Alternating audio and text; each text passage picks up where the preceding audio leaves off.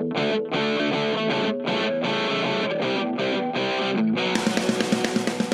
to The Grind, a podcast about the church planting process and missional strategies to make disciples of all nations.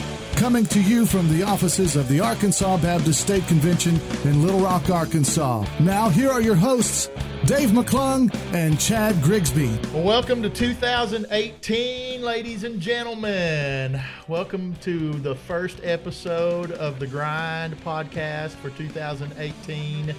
I'm Dave McClung and glad to be back with you. And with me, as always, is my good buddy, Chad Luscious Grigsby.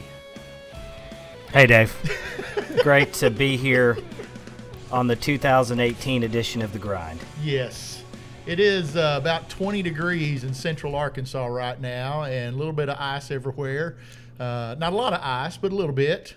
And how is Centerton, Arkansas, Chad? It is frosty, my friend, and very cold. And usually we don't have northern-like winter experiences, but this has been a little bit of a Arctic air here, so we're already ready for flip-flop weather up here. So.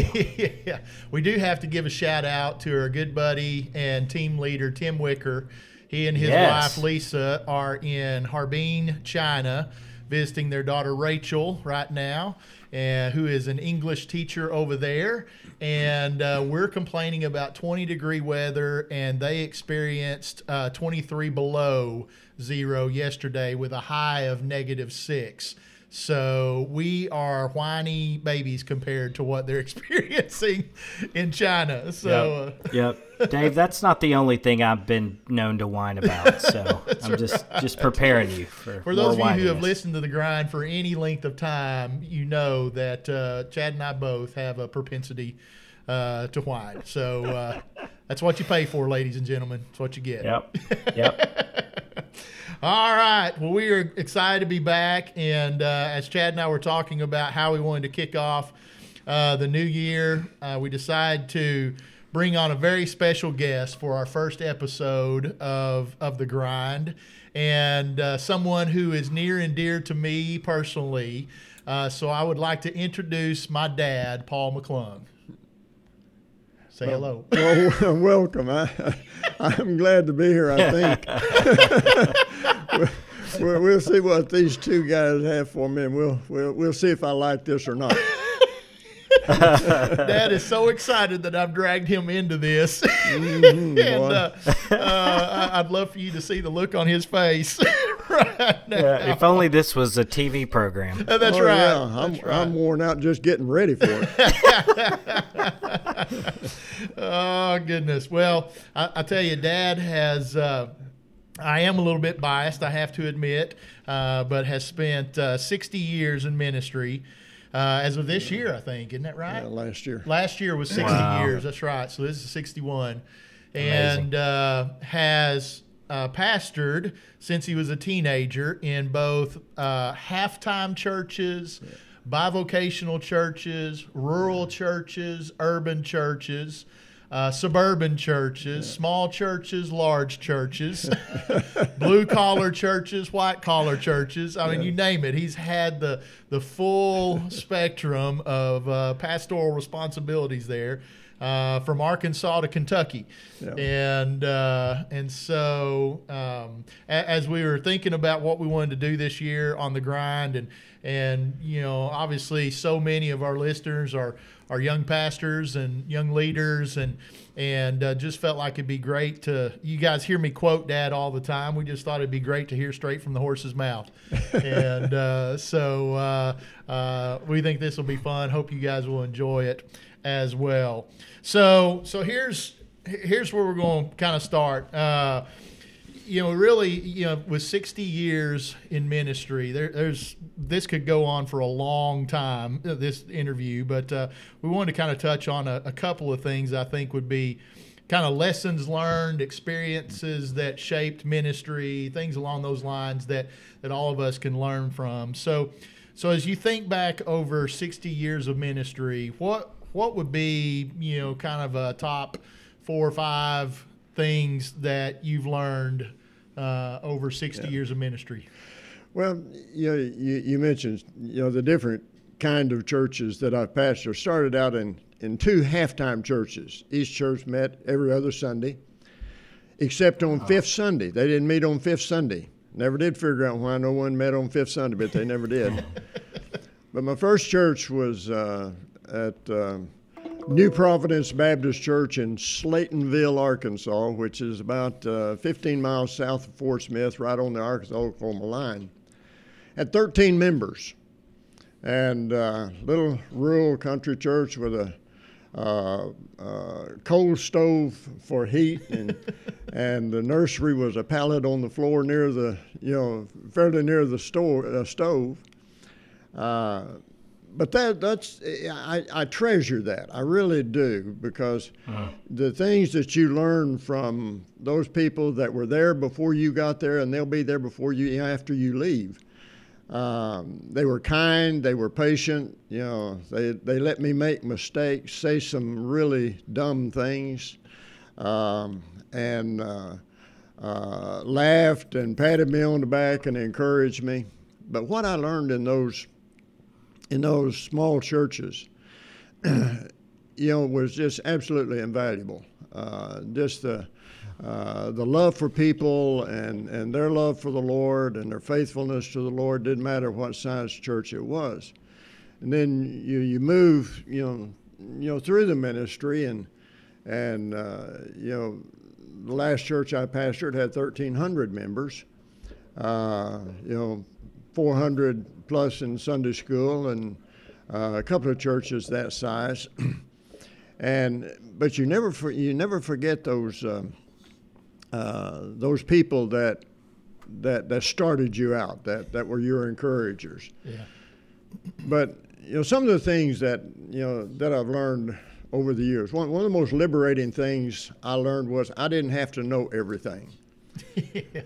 Early on, I did. I thought I had to answer every question. I thought I had to have answers to everything. Most liberating thing I ever learned was when I learned to say, I don't know. Yeah. But then make a promise to help them find it. And it made me dig, it made me study, made me work. So I learned that I don't have to know everything. And then I learned that I can't fix everything. And I thought I had to do that. I thought I had to fix every issue. I thought I had to fix every person, every mistake. And I can't, I can't fix anything. But I guess, if there's one thing that I've learned, is that there's really not anything that will sustain you in ministry any more than your divine call. When things get tough, things don't go right, you get discouraged. If there's any thoughts about, do I stay in the ministry? Do I keep doing this? That divine call will sustain you when nothing else will. And you never forget that. You go back to that 15-year-old experience where I was out mowing the yard, strangely enough, and just felt like, God was calling me into the ministry, and I was the most unlikely person in the world, in my mind anyway, for that. And the truth is, I kind of laid out the fleece. I really did. I laid out the fleece. I said, okay. I said, when I get to church Sunday morning, I said, God, you're just going to have to confirm it for me. You're just going to have to, just something that can't be explained any other way. Well, my home pastor was Harold Plunkett, one of the finest guys. He was pastor of that church for 37 years, my home church. We got to church on that Sunday morning, and he opened his Bible, and he said, would you turn to the book of Jonah, chapter 1? And I knew I had been had. I wasn't afraid I was going to be swallowed by a fish, but I couldn't have told you another word that man said. But I knew without a doubt that he was talking to me. And as a 15-year-old boy, I surrendered the ministry, and that call has never left. It has never left. And it has sustained me when absolutely nothing else would. So, those few little things that, that you learn. And you just learn that people are people. And I'm one of these guys that loves people. I like people. I don't care who they are, what their background is or status in life or age. It doesn't make any difference. But you just learn that loving people is probably as important thing as you got to ever do in your life. Yeah. Who are some of the people that kind of shaped you and impacted you in ministry, and what was it that really had an impact on you? Well, Harold Plunkett, yeah, my home pastor. I would find myself mimicking him. One thing, somebody asked me when I baptized, I would raise my right hand and make the confession of faith. They said, "Why do you raise your right hand?" I said, "That's the way Brother Plunkett did it." But there was just a lot of what he did and how he related to people, and how he preached. It shaped a lot of my ministry. I had some great directors of missions. Ford Gant, going way back. Hugh Owens in Central Arkansas.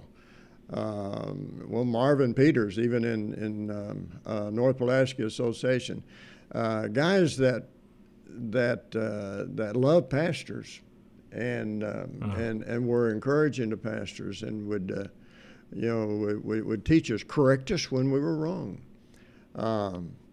But in college, Vester Walber at Ouachita was a great mentor, great encourager. In seminary, guy like Clyde Francisco was one of my favorite professors, and he was a pastor's friend. And these guys, they went a long way in shaping me. They made me stand on my own 2 feet, made me think for myself. Not be shaped by one individual, but by a multitude of what you read and who you're around. But this, a lot of pastors that I pastored with became mentors, and staff members, just great friends. Yeah. Brother Paul, I was going to ask you. You said you can't fix everything. Yeah. I think sometimes as pastors, even church planters, there is this desire to fix everything. How do you know what's able to be fixed and what you should just leave alone? Well, you have to know your limits. You have to know who you are. Okay. Where your strengths are and where your weaknesses are. Okay. There's some things that I think I'm pretty good at. I can hold my own and do it, but there's some things I just simply don't know how to do. So you pull around you people that do know how to do those and free them up to do it, and empower them to do it. And then there's there's just some people that can't be fixed.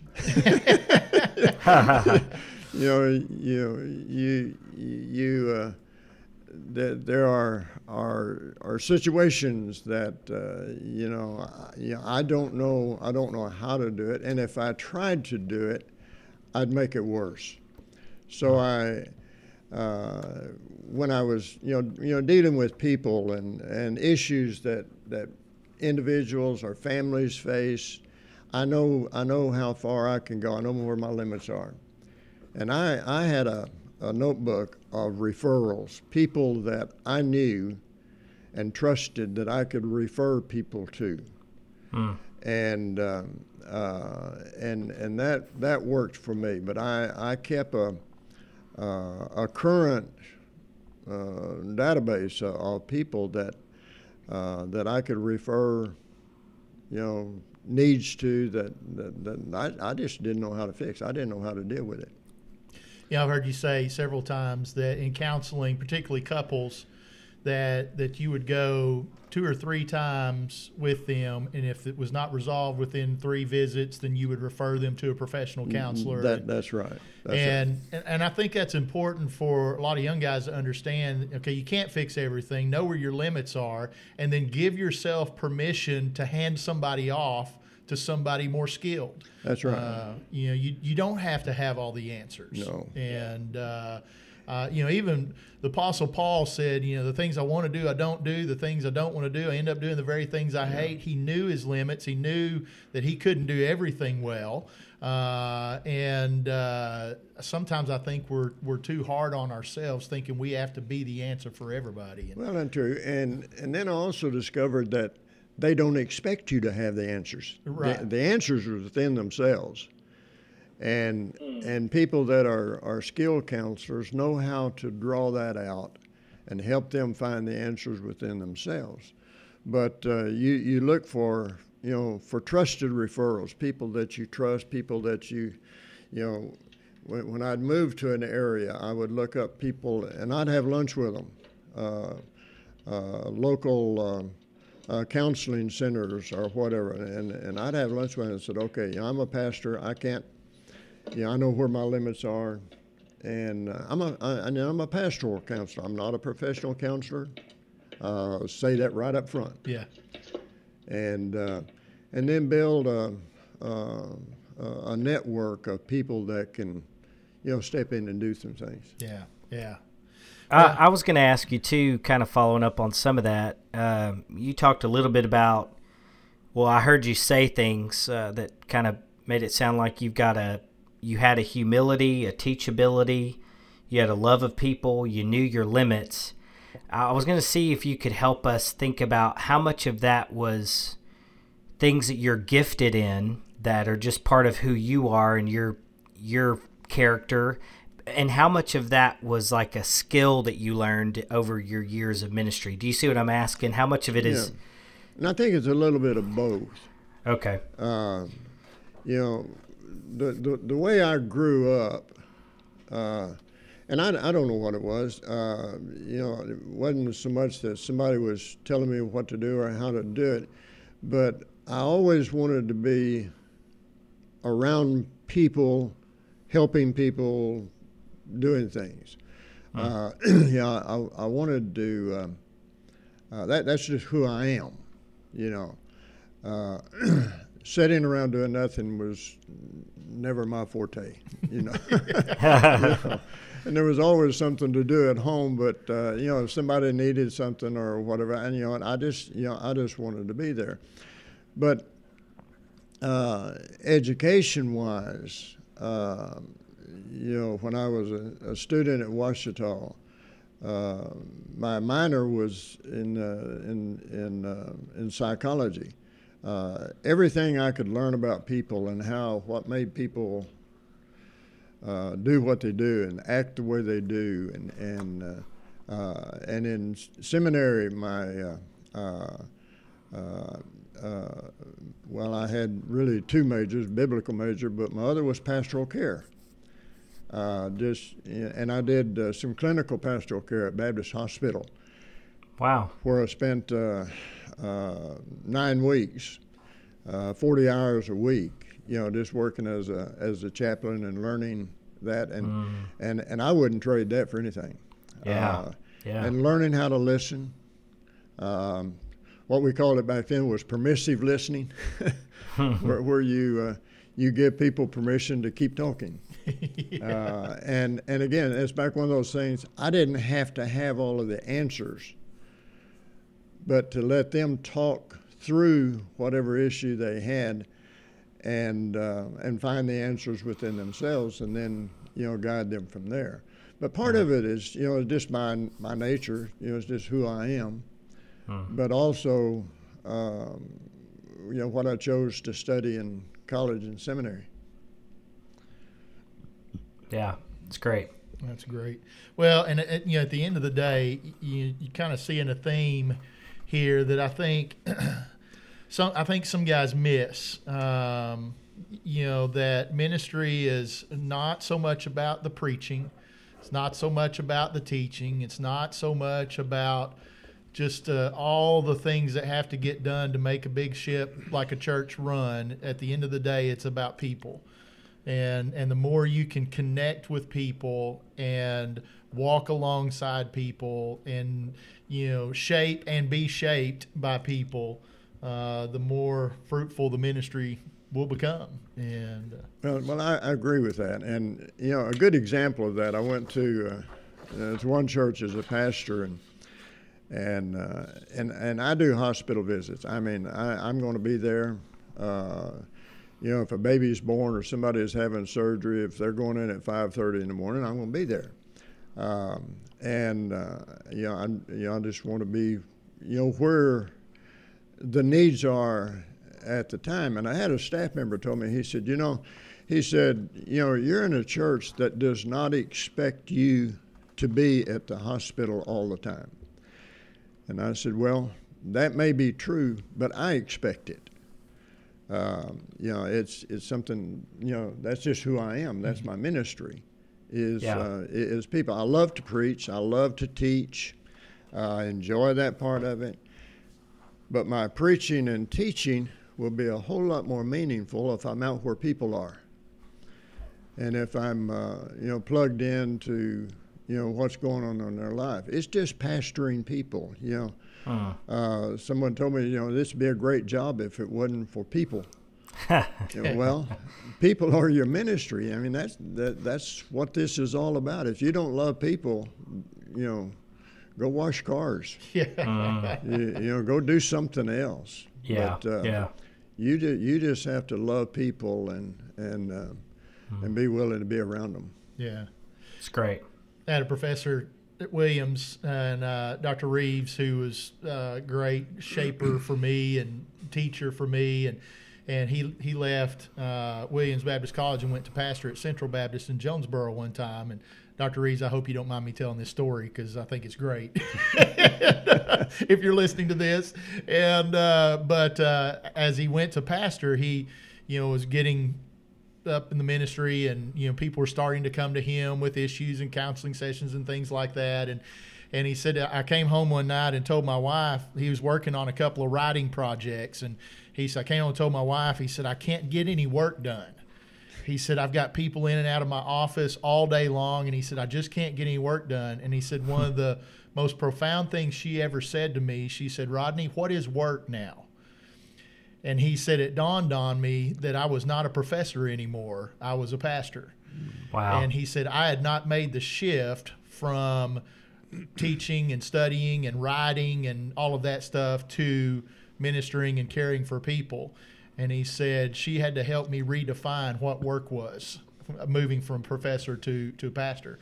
And I thought that's a great story there. Well, yeah, very similar story. There's a college professor, a friend of mine, when I was working with the state convention, he called me one morning about 10 o'clock, and he had gone from the college to a pastorate. And he called me about 10 o'clock one morning, and he said, I need lunch. And I said, well, I get hungry about noon. He said, I need lunch now.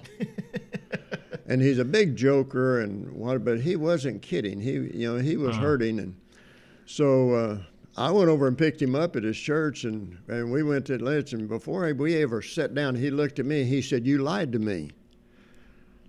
And I said, "Man," I said, "I've never lied to you in my life that I knew about." I said, "What are you talking about?" He said, "Well," he said, "when I was a college professor," he said, "I thought pastors were overpaid and underworked, and college professors were overworked and underpaid." And he said, and this similar to what Dave just said, he told me, he said, I get up at 4 o'clock in the morning just to have some time to study. He said, there are committee meetings, there are people knocking on my door, people complaining that the lights were left on in the fellowship hall last night, and there's gum under the front pew. And he looked at me across the table, and he said, this thing is killing me. He said, I'm dying. And I told him, I said, well, I said, look at it this way. I said, if you keep doing what you're doing, You're getting up at 4 o'clock in the morning. You're going to bed at midnight, and you're spending all this time. I said, you're right. I said, you're going to die. I said, it's going to kill you. And I said, but you just need to know that what's going to happen, the church is going to cry for about 2 days, get them a committee, and go get them another one. And he looked at me, He said, that's the dumbest thing you ever said to me. And I said, well, that's what's going to happen. Yep. I said, they're just going to get a search committee and go find them another pastor.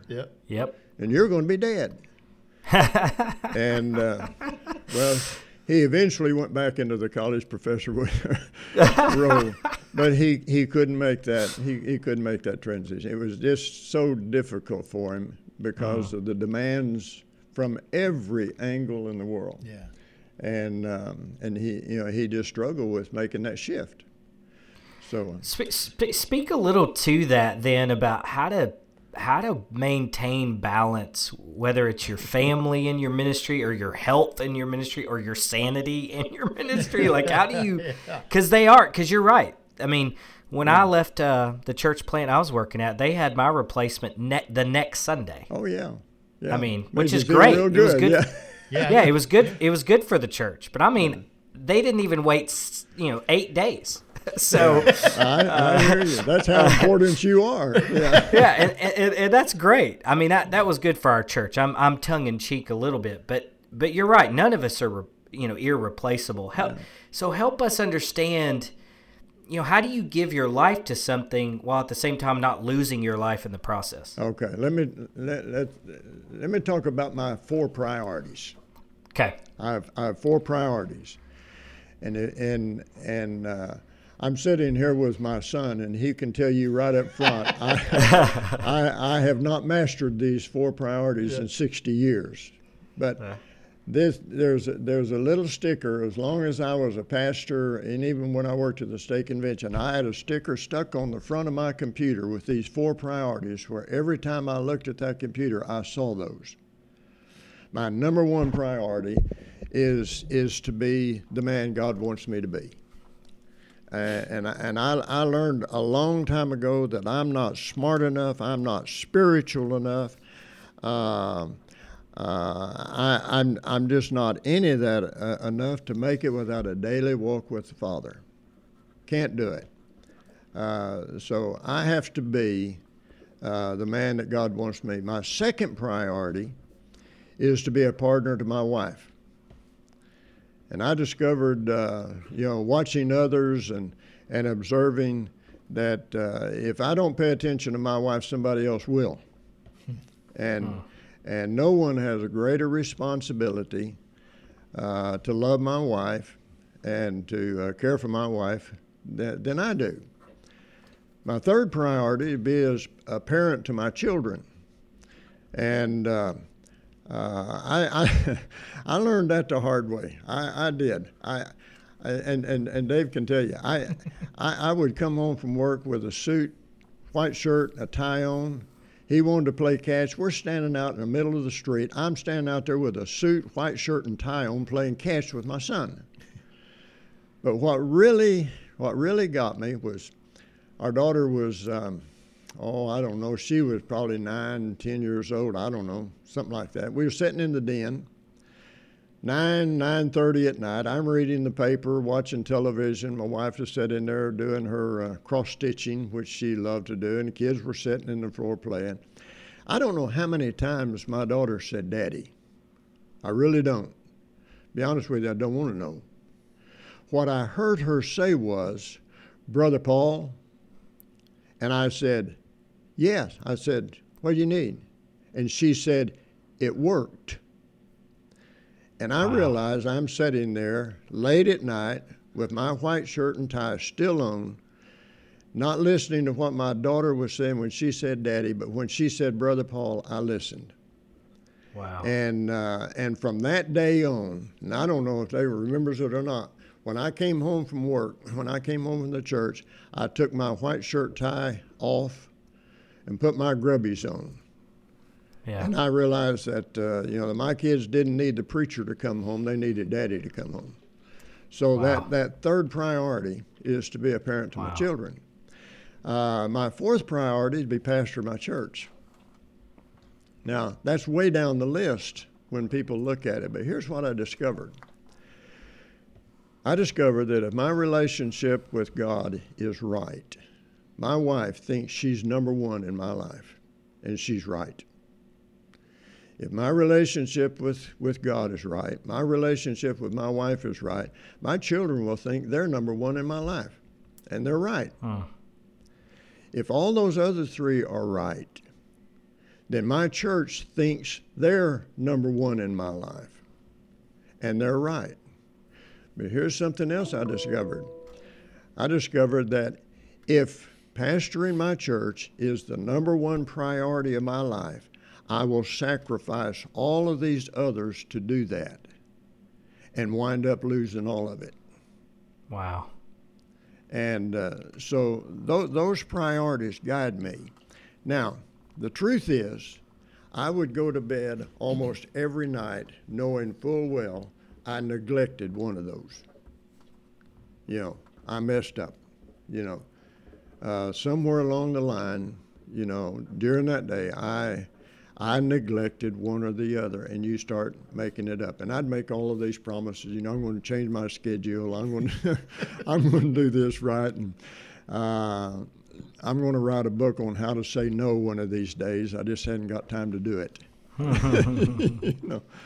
But those are the priorities that, you know, that have, you know, that I've tried to live by, and knowing full well that I hadn't mastered them, not even yet.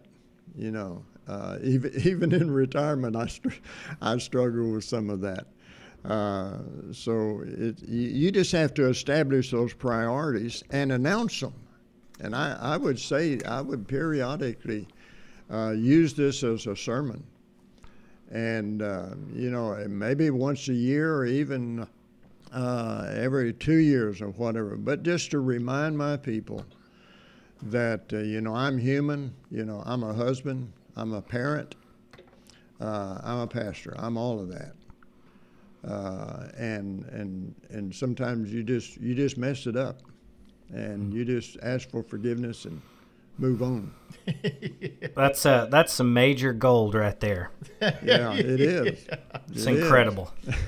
Well, and I'll say this too, you know, with all that, and Dad's always been, you know, my model for humility and teachability, and I, you know, none of us get it right all the time, but you know, if there's any other testimony to the fact that he got it right most of the time, is not only are we sitting here at the kitchen table talking about this, but I'm now going on 25 years in the ministry myself, and love the church and love people, and my kids love the church and love people, and so so to have that, I didn't leave the church, I didn't run away from the church, and because of some of that, and how he kept those priorities in line. And now that's passed on to me to do the same thing, you know, with my kids, and praying that I do half as good a job as he did with us. And so, what if you were to give one piece of advice to young church planners, pastors, or any pastors of any age, you know, because we never stop learning. Yeah. But you know, one piece of advice that you maybe you got or heard, or that you think would be invaluable for somebody to hear, what would it be? Oh, that's hard. And we've already talked about it. You know, some is you have to love people, and you have to love. Well, my wife would say, you know, you have to love everybody the same. Whether it's a 5-year-old child or whether it's I did the funeral the other day for a 104-year-old lady. It doesn't matter, but there's always somebody in your church sitting there that is just beginning. They don't know anything. And then there are those sitting there that know more about the Bible than you'll ever know.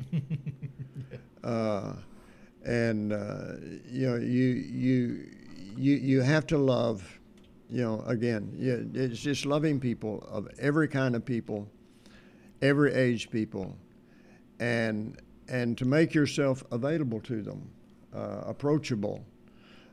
Some of the greatest experiences of my life, when a 4 or 5-year-old would want to come to my office and sit down and ask me questions.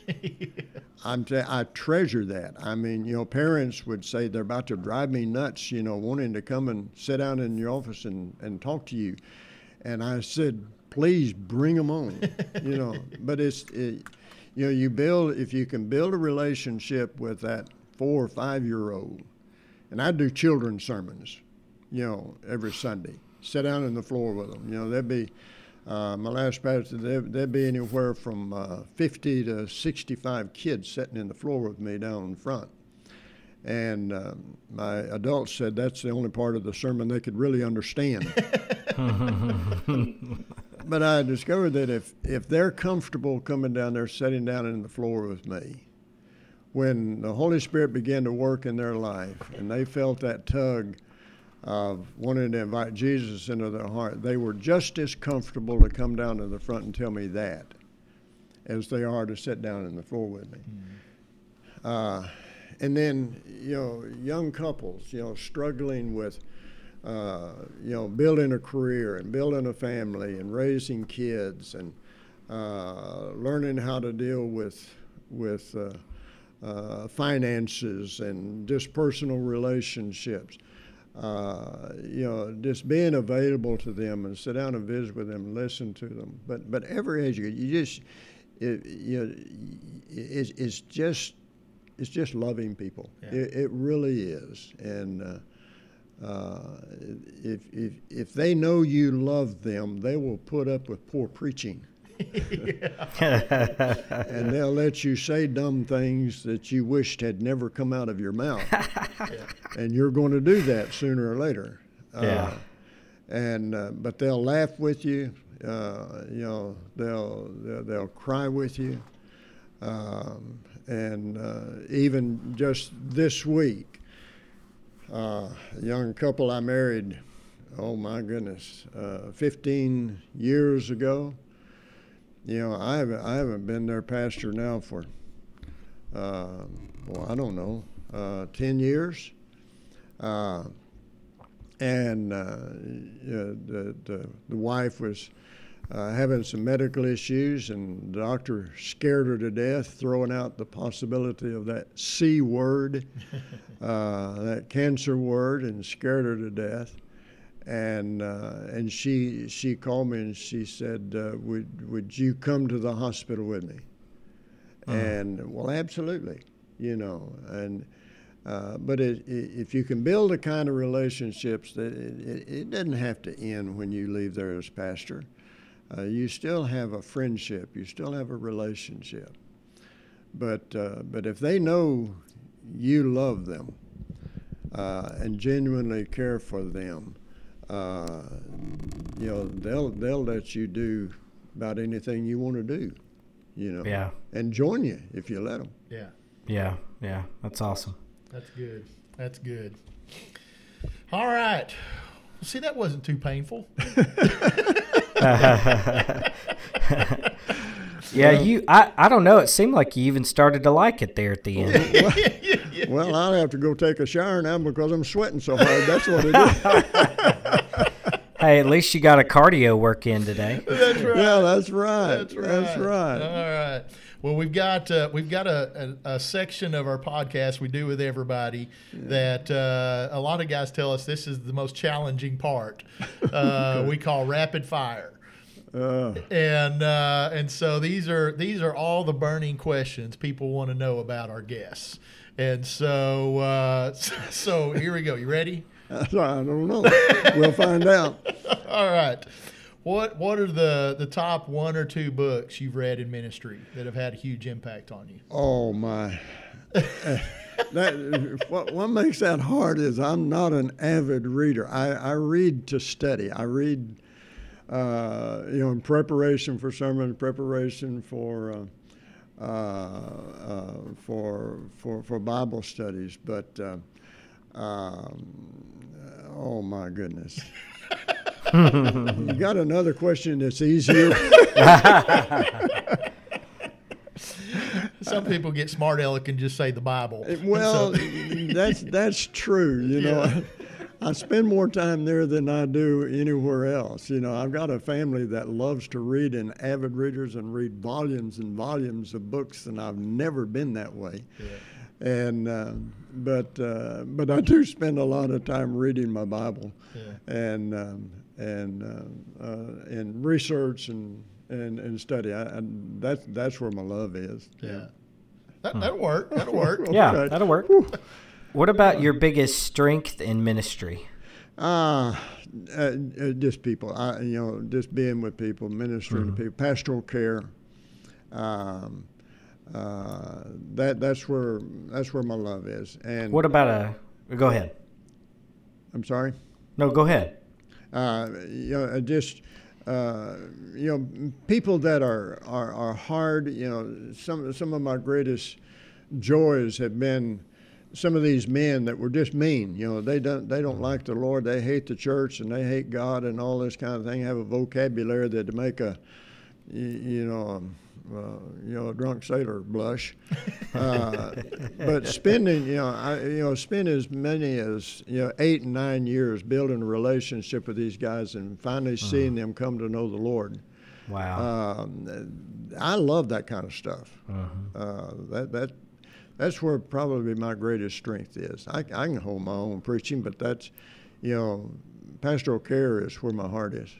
What about your biggest weakness in ministry? Administration. You see where I get it. Put me in an office and close the door and make me do administrative work. You might as well just cut my head off and bury me. That's where you've got to pull people around you that can do those things. Yeah. I'm not good at that. I can do it. I get out of my comfort zone. Sometimes you have to do that. You have to get in that administrative mode and be the boss and be assertive and whatever. But as soon as I can get out of that, the better. When I'm in those modes, the thing, you just let me out of here and let me go make a hospital visit. And that's where I get my relief. Yeah. I am my father's son on that. And so, all right, favorite hobby or pastime? I got a hobby. Got a wood workshop. Make pens. Writing pens. I learned a long time ago that you can't run power tools and think about something else. So it clears my mind. I focus on that. And once in a while I come out with something useful.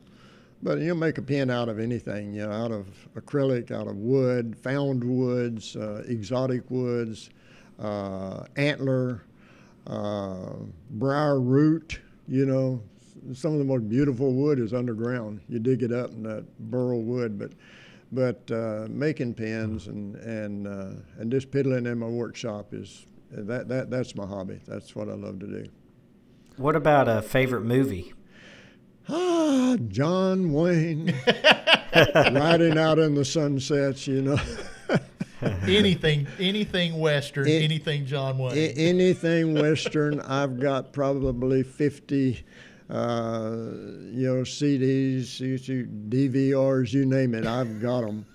And, whatever they're called. Yeah, whatever they're called. That would be DVDs, Dad. DVDs, you can call it what you want, but if they're riding a horse and shooting a gun, I'm watching it. Yeah.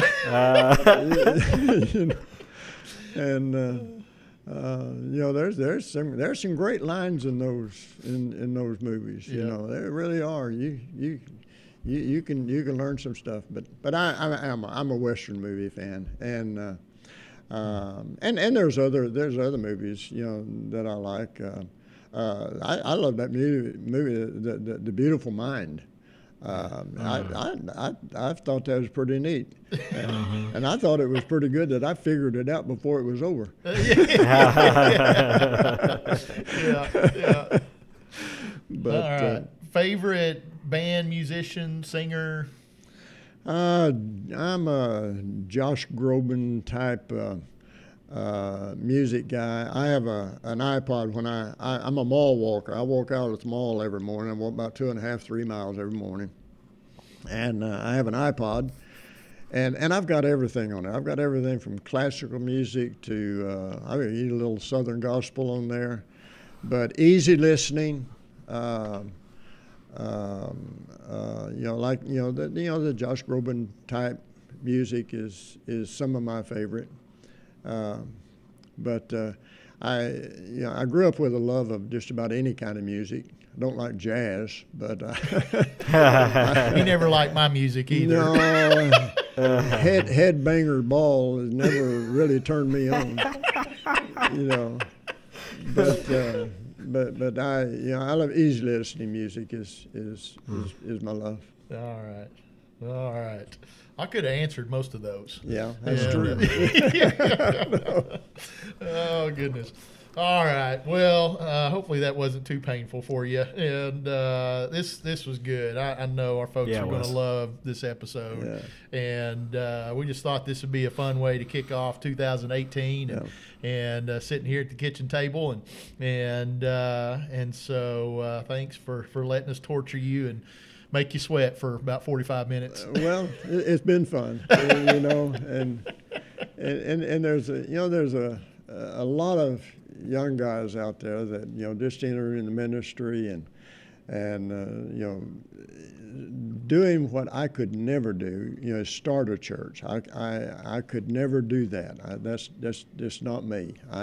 I can take a messed up church and work on it, but I've got to have something to start with. But I just have such a deep respect for these young church planners that are willing to devote their life. One thing that when I was thinking through this, at an ordination service of a preacher, I never will forget this. There's an elderly lady came up to this young man and she said, "I think it's commendable that you are willing to give up the joys of life and enter the ministry." Wow. And I thought, what a profound statement. Because that's the way some people look at it. Yeah. Wow. And sometimes family is reality. But to think that we're giving up the joys of life to enter the ministry, and that is the joy of my life. Yeah. It absolutely is. And it has to be. And I just have, such a deep respect for these young guys that are willing to, and with their families, they're in this thing too, side by side. Yeah. I just have a great respect for them and just love what they're doing. Yeah. All right. Well, thanks, Pops. Thank you. Enjoyed this, I think. It was fun. Yeah. All right. Well, folks, I hope you enjoyed that. We've got a few things coming up we want to put on your radar. Our State Evangelism Conference is coming up January 29th and 30th at Geyer Springs. For you guys in the state, come join us for that. We're going to have a hangout time with church planners on Monday night for dinner for that, and so we're excited. Jim Cimbala is going to be there preaching. Robert Smith from Beeson Divinity Schools, always a highlight. You won't want to miss him. John Metter, Wade Morris, good lineup of preachers, and just great hangout time with other pastors and leaders, and then we'll hang out as church planners on Monday evening. So don't forget that. We've got once again Neil Cole coming in April 19th and 20th. 19th he'll be in Northwest Arkansas, and the 20th he'll be. We've got confirmed at City Church in Conway, and that's going to be a great event there with Neil. Chad, you got anything you want to say about that one? Yeah, I think we narrowed down the topic, starting a disciple-making movement. So Neil's going to be talking extensively about disciple-making. He created the LTG, Life Transformation Group system of discipleship. He's done it. He's a practitioner. He's seen disciples being made and then multiplied. So I think it's going to be a great topic for every church in Arkansas, especially church planters, but anybody and everybody who's in any age-graded ministry or anything. So we're excited about that. And Neil's just a fascinating guy. Pick up his book, Organic Church. Read that before. It'll be great. But yeah, we're looking forward to having him. Both events are the same, so come to Northwest Arkansas if that's closer for you, or if Central Arkansas is closer, that's great. But same program, same content, just two different locations for convenience. So yeah. If you've not read anything by Neil, Organic Church would be a great place to start. Cultivating a Life for God is his book on the life transformation groups and how to do those. Great stuff. Primal Fire is kind of his unpacking of Ephesians chapter 4. He's got so much good stuff and is just such a humble, brilliant guy. And you guys do not want to miss that. And we'll have Neil on the podcast coming up here in a couple of weeks, a couple months as well, working on a date for him. And so he'll be on here. So you'll get a little preview of what he's going to do on that podcast. And so we're real excited about that. And next episode, we've got Bill Elliff coming up, my pastor at Summit Church in North Little Rock. And we're going to talk about his book, Presence-Centered Church, and what all that means, and how to cultivate Christ's presence in your church, and the prayer ministry of Summit, how they've developed that over the years. And so that'll be a great time. So some fun stuff coming up. Finally going to get Alan Hirsch on the podcast in May. Set that date yesterday. Alan, so excited to get on here with him, and you'll love that. He's a blast to talk to. And so fun stuff coming. Excited about 2018, and hope you guys will hang with us and enjoy another year with us as we keep on grinding. So till next time, adios, mi amigos. Keep grinding.